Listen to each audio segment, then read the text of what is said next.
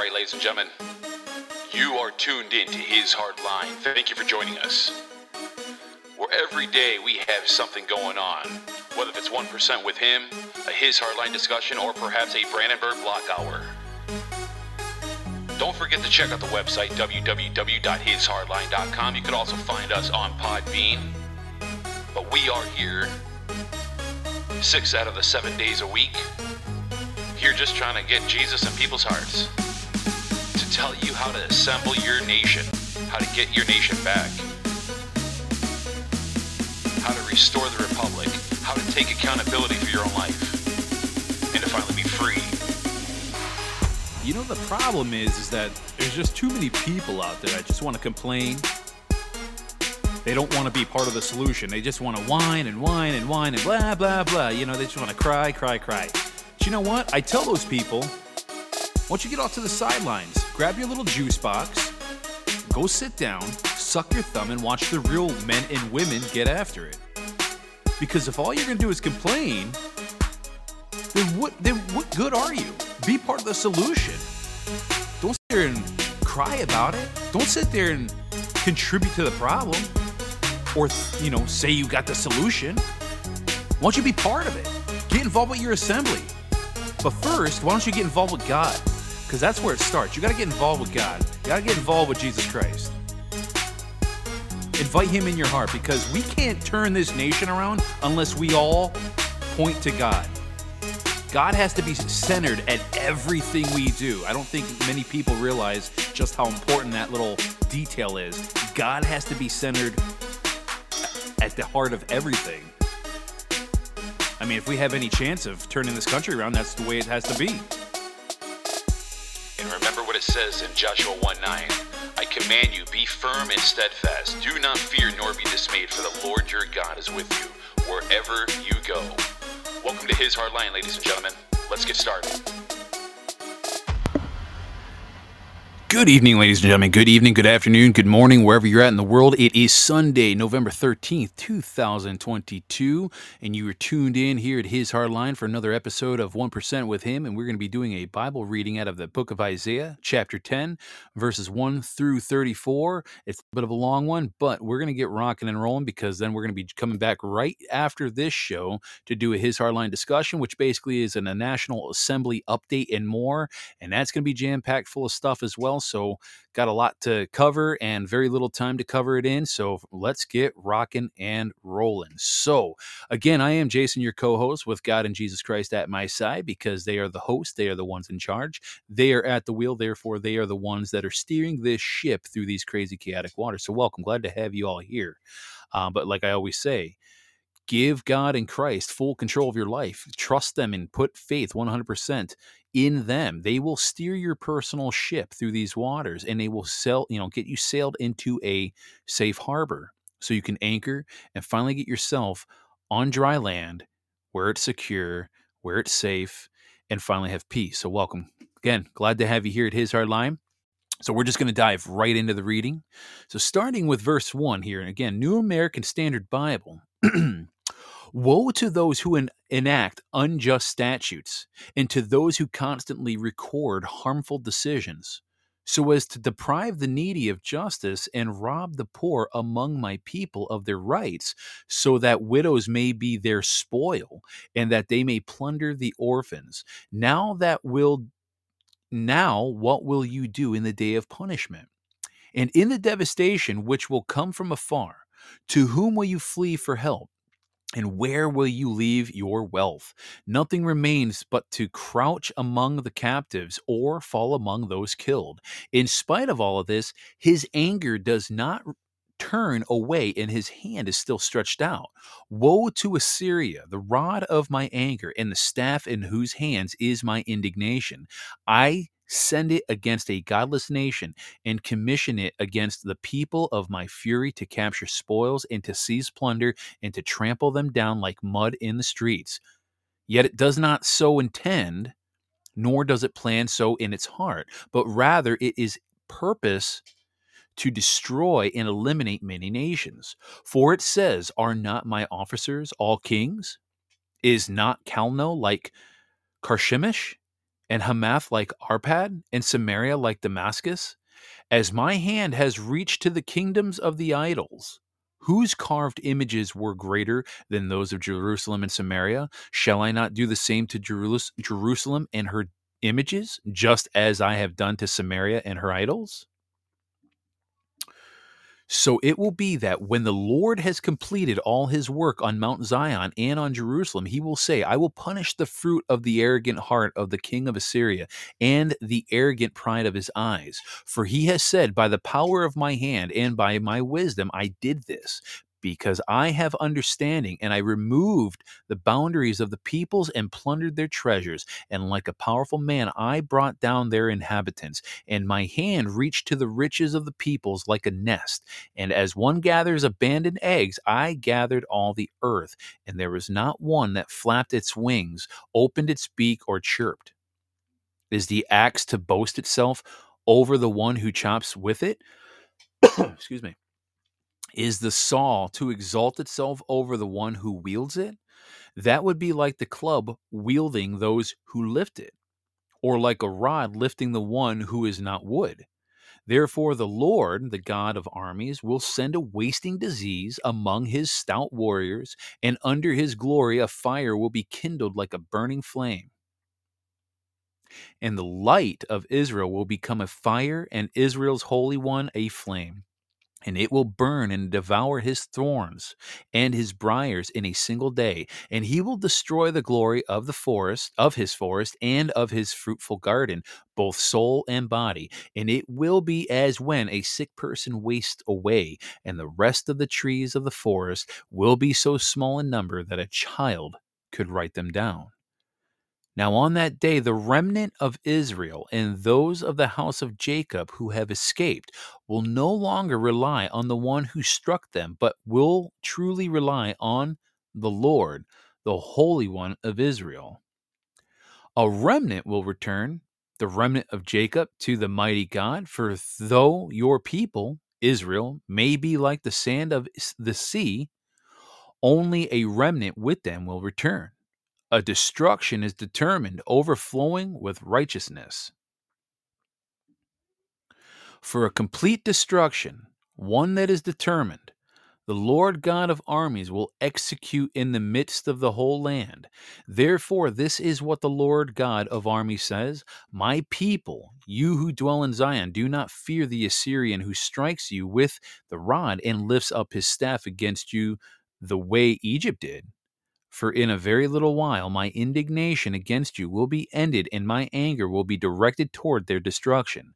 The Lord of armies will wield a whip against him like the defeat of Midian at the rock of Oreb, and his staff will be over the sea, and he will lift it up the way he did in Egypt.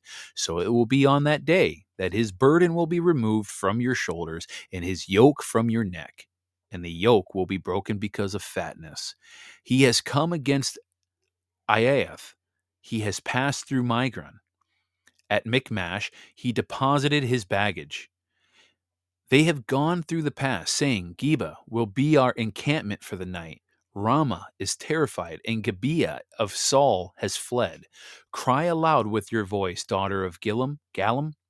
Pay attention, Lashah and wretched Anathoth.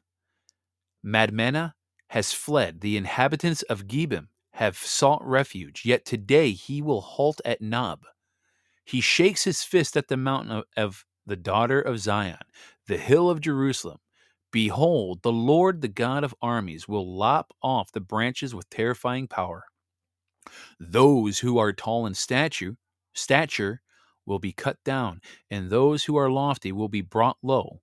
He will cut down the thickets of the forest with an iron axe, and Lebanon will fall by the mighty one.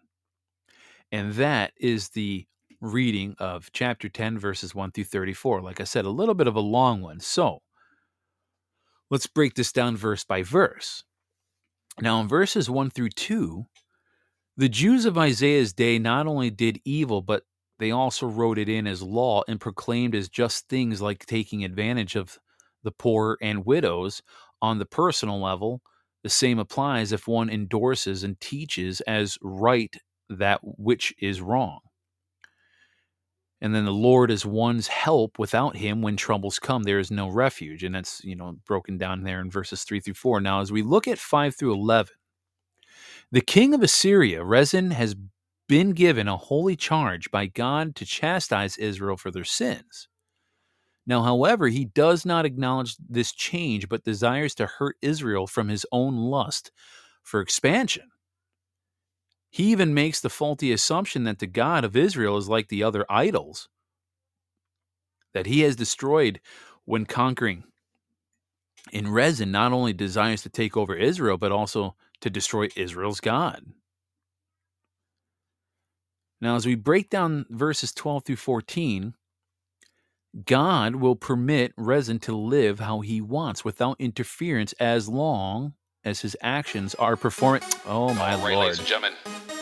Love when that happens, I tell you. I'm going to turn the volume low in that case that happens again. But like I was saying, as soon as that task is performed, he will be judged for his own sins. And God will permit evil to prosper for a time, but you need to remember that judgment is very inevitable.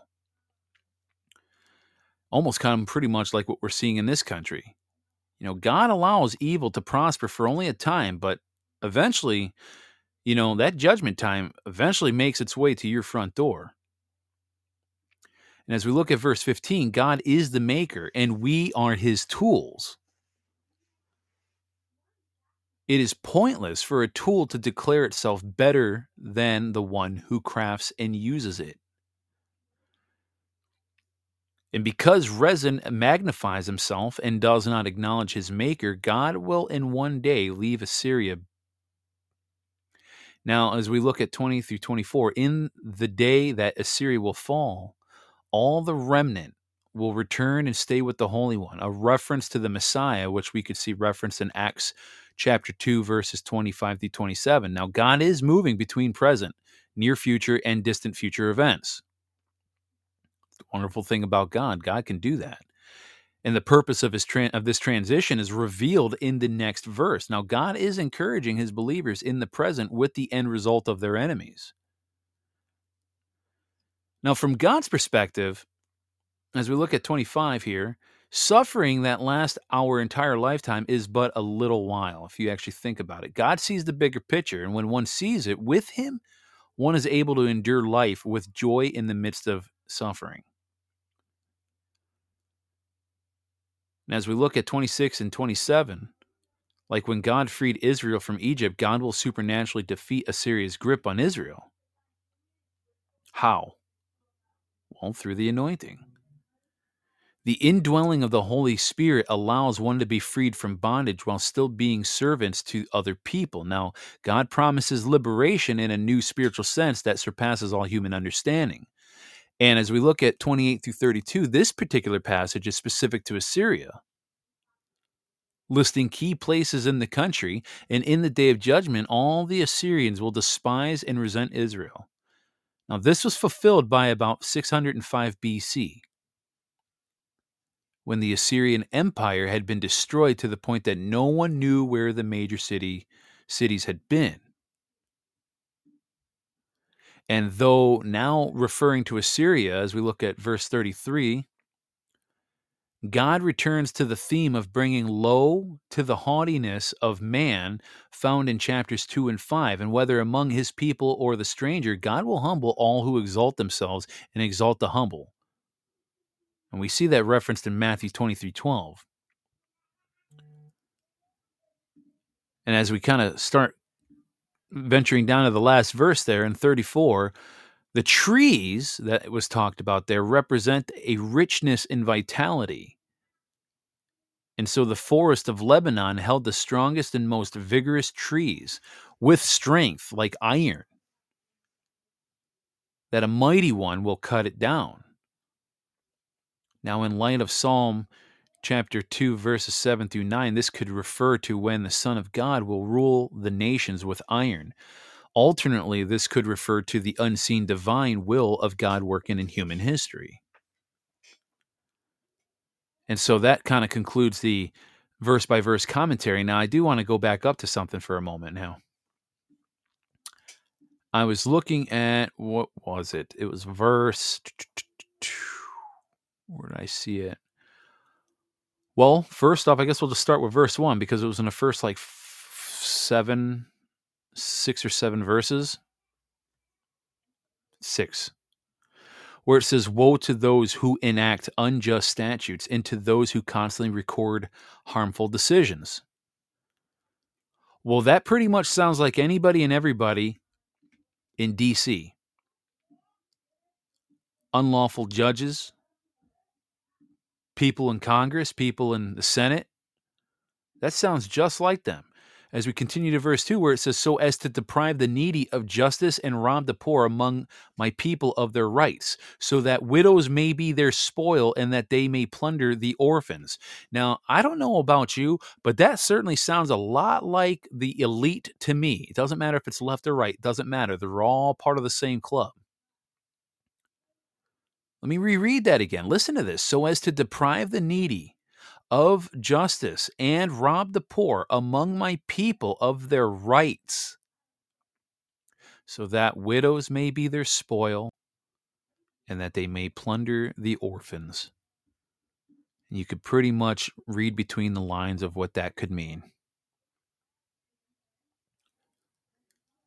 But like I said, now when you get into verse 3 where it says, "Now what will you do in the day of punishment and the devastation which will come from afar?" Folks, this is just Jason Jones speaking. This is just my own thoughts and what I'm feeling internally and what I'm kind of, feeling in general. I'm not saying this is fact, but let me tell you something. I really do believe we are near the day of punishment for these elite, evil scumbags that have not only ruled this nation, but ruled the world into a level of hell that everybody is just trying so desperately to climb out of.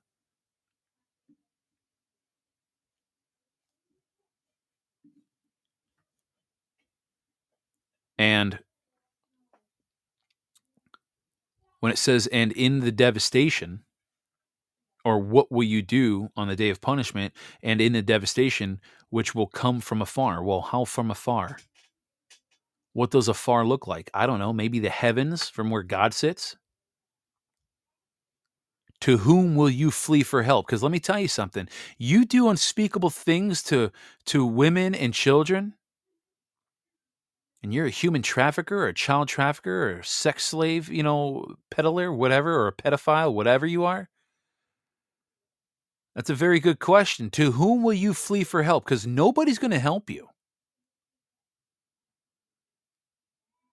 Where will you leave your wealth? Again, we can only assume in this passage that we're talking about the elite class here. Whom and where will you leave your wealth? Nothing remains but to crouch among the captives or fall among those killed. In spite of all this, his anger does not turn away, and his hand is still stretched out. Woe to Assyria, the rod of my anger, and the staff in whose hands is my indignation. I send it against a godless nation and commission it against the people of my fury to capture spoils and seize plunder and to trample them down like mud in the streets. Amen. That's exactly what's going to happen with these evil scumbags. We need to pay very close attention to Isaiah because the book of Isaiah is very intriguing for the simple fact that it seems to be there's a lot of parallels between this book in the Old Testament and what we're witnessing today in modern time. It's very, very interesting. So anyways, I am going to wrap this up because, like I said, the next show, we got a lot to unpack. I wanted to make this one fairly quick. This is truly a 1% with him show where we spend at least 15 minutes, coming up on 20 here at least. But wanted to, like I said, forgive me for going a little fast on this. But like I said, next show, the National Assembly update and more for the next show is going to be a little bit lengthy. So I kind of wanted to condense this one a little bit because again, there's only so much time for me to cover all this stuff and just not enough time, So anyways, let's do a, excuse me. Let's do a prayer, shall we? All right. Heavenly Father, we thank you as usual, for this day and another day of life in good health, not just for ourselves, but for our families, for our significant others, our children, grandchildren, nieces, nephews, parents. We thank you for it all. And Father, we thank you for the changing of the seasons. I know some of us kind of get a little down this time of year because, the warm weather is starting to depart from us. But you know what? We have to learn to embrace these new seasons that we often see year in and year out. And we need to be thankful for a renewal where old things die and then we can have a new cycle where new life can come about. We really appreciate all the lessons that you bring us. We thank you for the trials and tribulations you put through, put in our lives. I know sometimes when I ask for patience, you often put me in situations that test my patience. It's not always what I had in mind, but you always have the right way to increase that patience. And for that, I thank you. Be our guiding light. Show us the way. Help us be that shining light for others and to help others accept your Son, Jesus Christ, in their heart. And we pray all this in your Holy Son's name, Jesus Christ. Amen. And that is all we have for 1% with him. Like I said, give me about a few minutes, and we're going to be right back here for a His Hardline discussion for the National Assembly update and more. It's going to be a packed show, and I hope you all have a great weekend and a great Sunday if we don't see you on the other side. And if I don't see you on the other side, we'll see you back here tomorrow. God bless, and have a wonderful, wonderful evening. All right, ladies and gentlemen, thank you for joining us. Every day we have something going on, whether it's 1% with him, a His Hardline discussion, or perhaps a Brandenburg Block Hour. Don't forget to check out the website, www.hishardline.com. You could also find us on Podbean. But we are here 6 out of the 7 days a week, here just trying to get Jesus in people's hearts, to tell you how to assemble your nation, how to get your nation back, how to restore the republic, how to take accountability for your own life, and to finally be free.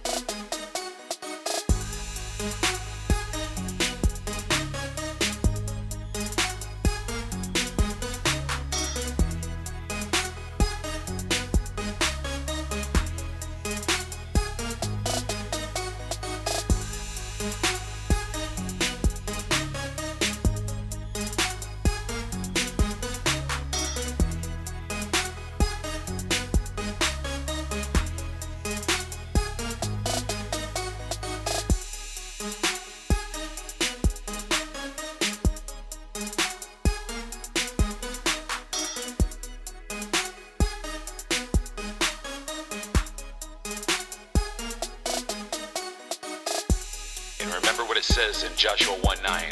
I command you, be firm and steadfast. Do not fear nor be dismayed, for the Lord your God is with you wherever you go.